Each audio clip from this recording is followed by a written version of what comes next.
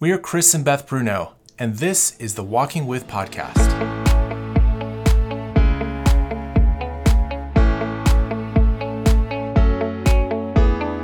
We lead a team of brave and brilliant Storywork counselors and coaches around the country, all committed to helping you come alive. Join us as we explore the sacred landscape of the human heart at the intersection of theology, psychology, and ministry.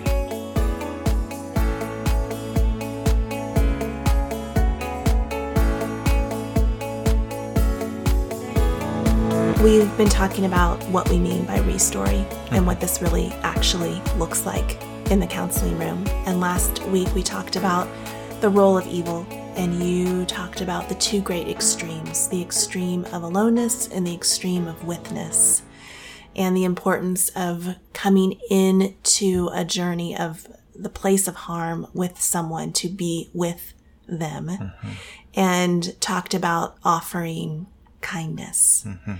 And this week, we're going to talk more about the role of kindness in the restory approach. So tell us a little bit more about what that really looks like. We are pretty committed to our stories. We're pretty committed to our second stories, our ways of being, our ways of surviving. And they often throughout much of our lives, especially through our upbringing and childhood, but then even into adulthood, we found ways to make it work. And when we find a way to make it work, we stick with it, and we're pretty committed to it.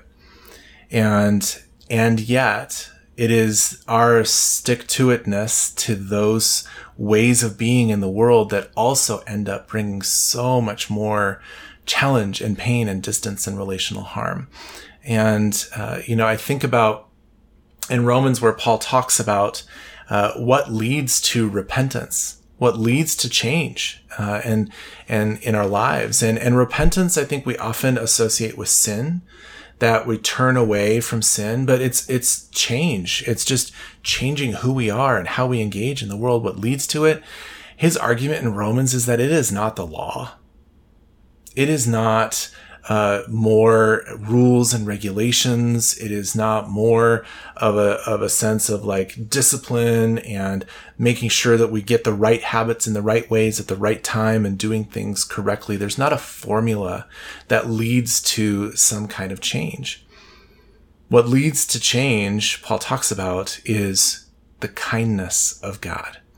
It is the kindness of God that leads us to repentance.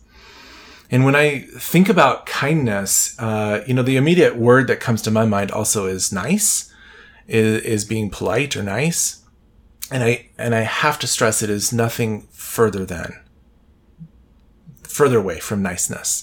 Kindness is what I would say at the intersection of strength and tenderness, where there is a strength that says, you will not. And a tenderness that says, oh, my friend, my boy, my girl, I love you. Okay? This gentleness in the strength. And 4 words that a friend of mine said at one point that I just love are bigger, stronger, wiser, and kinder. That God is bigger, He is stronger, He is wiser, but in all of those things, He is not harsh. He is not mean. He is not looking to trip you up on your words or in your actions. He actually is kinder than you could ever imagine. And some things that in the counseling space I'll say to people is, God is really not concerned about your sin. He's really not. And for Christians, that's like, well, wait a minute. Didn't Jesus come to pay the penalty for our sin? And my response is yes, absolutely. Which is why He's not worried about it anymore. Right? Mm-hmm. It has been done once and for all. And so now what has separated us from the relationship with God has been taken care of. And now He looks at our sin and He's like, oh, I understand. I get it. I've taken care of that. Now come back. Come back to me. Come into my bigger, to my stronger, to my wiser, and to my kinder. And I can just see the face of God, and how many of us grew up with an angry face of God or a disappointed face of God. And for most of us, those faces look very similar to our mothers and fathers on earth. But God's face is not like that at all. God's face is one of generosity and joy and delight and kindness, where he is looking at us in passionate love that will pursue us into the depths of our stories and back out again. But it's not just receiving kindness from God. What does it look like for you as a counselor to be the kindness that a person might need to really start to experience a restoring? Yeah, it's theoretical when you think about God in many ways. And for many people, he's so distant. He's so hard to see. You can't actually see his face, but you can see mine. And when you see kindness on my face or your counselor's face, when we are in the midst of the place where you are most likely to default to your shame, and instead of joining your shame, I bring a face of kindness, that is both disruptive to the narrative that you've believed about yourself, and it is the greatest weapon against evil on earth. I've heard you say 1,000 times that disruptive kindness is the way to see real change. We do not expect kindness, but we sure long for it. All of us want kindness in the places where we are most wounded, because kindness is relational. Kindness is generous. Kindness is connecting. Kindness brings you who feels like you deserve nothing from me closer to me. It is not just an expression of rah, rah, you're a good person. It's actually expressing to you that I long to be with you in this place. I do not join evil's rejection of you. I do not turn against you when you feel like you need to be turned against.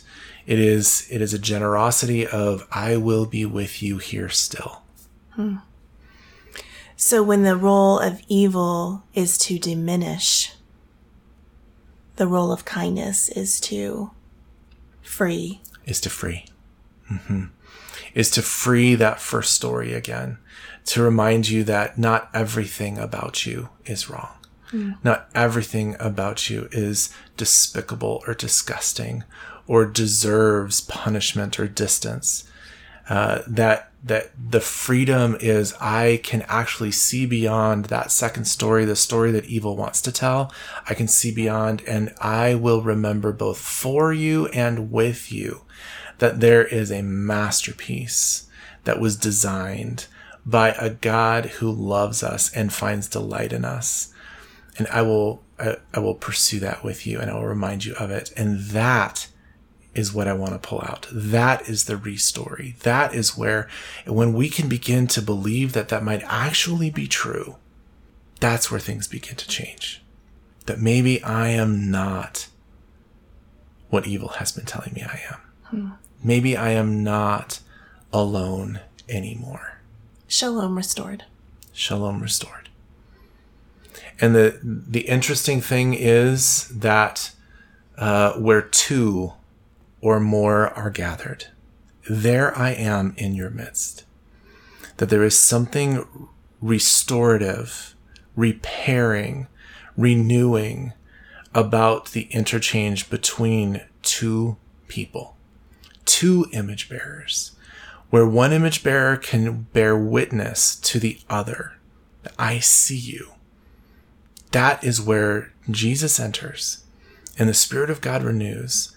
And maybe there will be a conviction of sin, and maybe there will be a renewal of heart. That is why it's so important for that psychodynamic, that two hearts, that two people, the interpersonal engagement of a kind person and someone in their story. That's why that's so important. And one of the trickiest things is that for most of us, if not all of us, kindness in those places is the hardest thing for us to bear. It is something that we want to skirt away from. It is something that we believe so deeply that we do not deserve. And yet it is the very thing that we long for the most. And so kindness is not an easy thing. And that's why I call it a weapon. That's why I call it disruptive, because it disrupts the narrative. It disrupts the story. It disrupts our whole understanding of who we are and how we are to be, how we've come to believe ourselves to be. And kindness is just not easy. Thanks for listening to the Walking With podcast, where we've spent the last year bringing you conversations at the intersection of psychology and theology. As a part of our Restory focus, we're changing the name this fall to the Restory podcast. It will more broadly encompass what we're trying to do at Restoration and bring under one umbrella our work in the Counseling Center, in our digital laboratory, and with our brother and sister organizations, Restoration Project and Fierce and Lovely. You can find us in the exact same place, so don't go anywhere. The big shift comes on September 1st. Until then, join us next week as we continue to explore the Restory approach. See you then.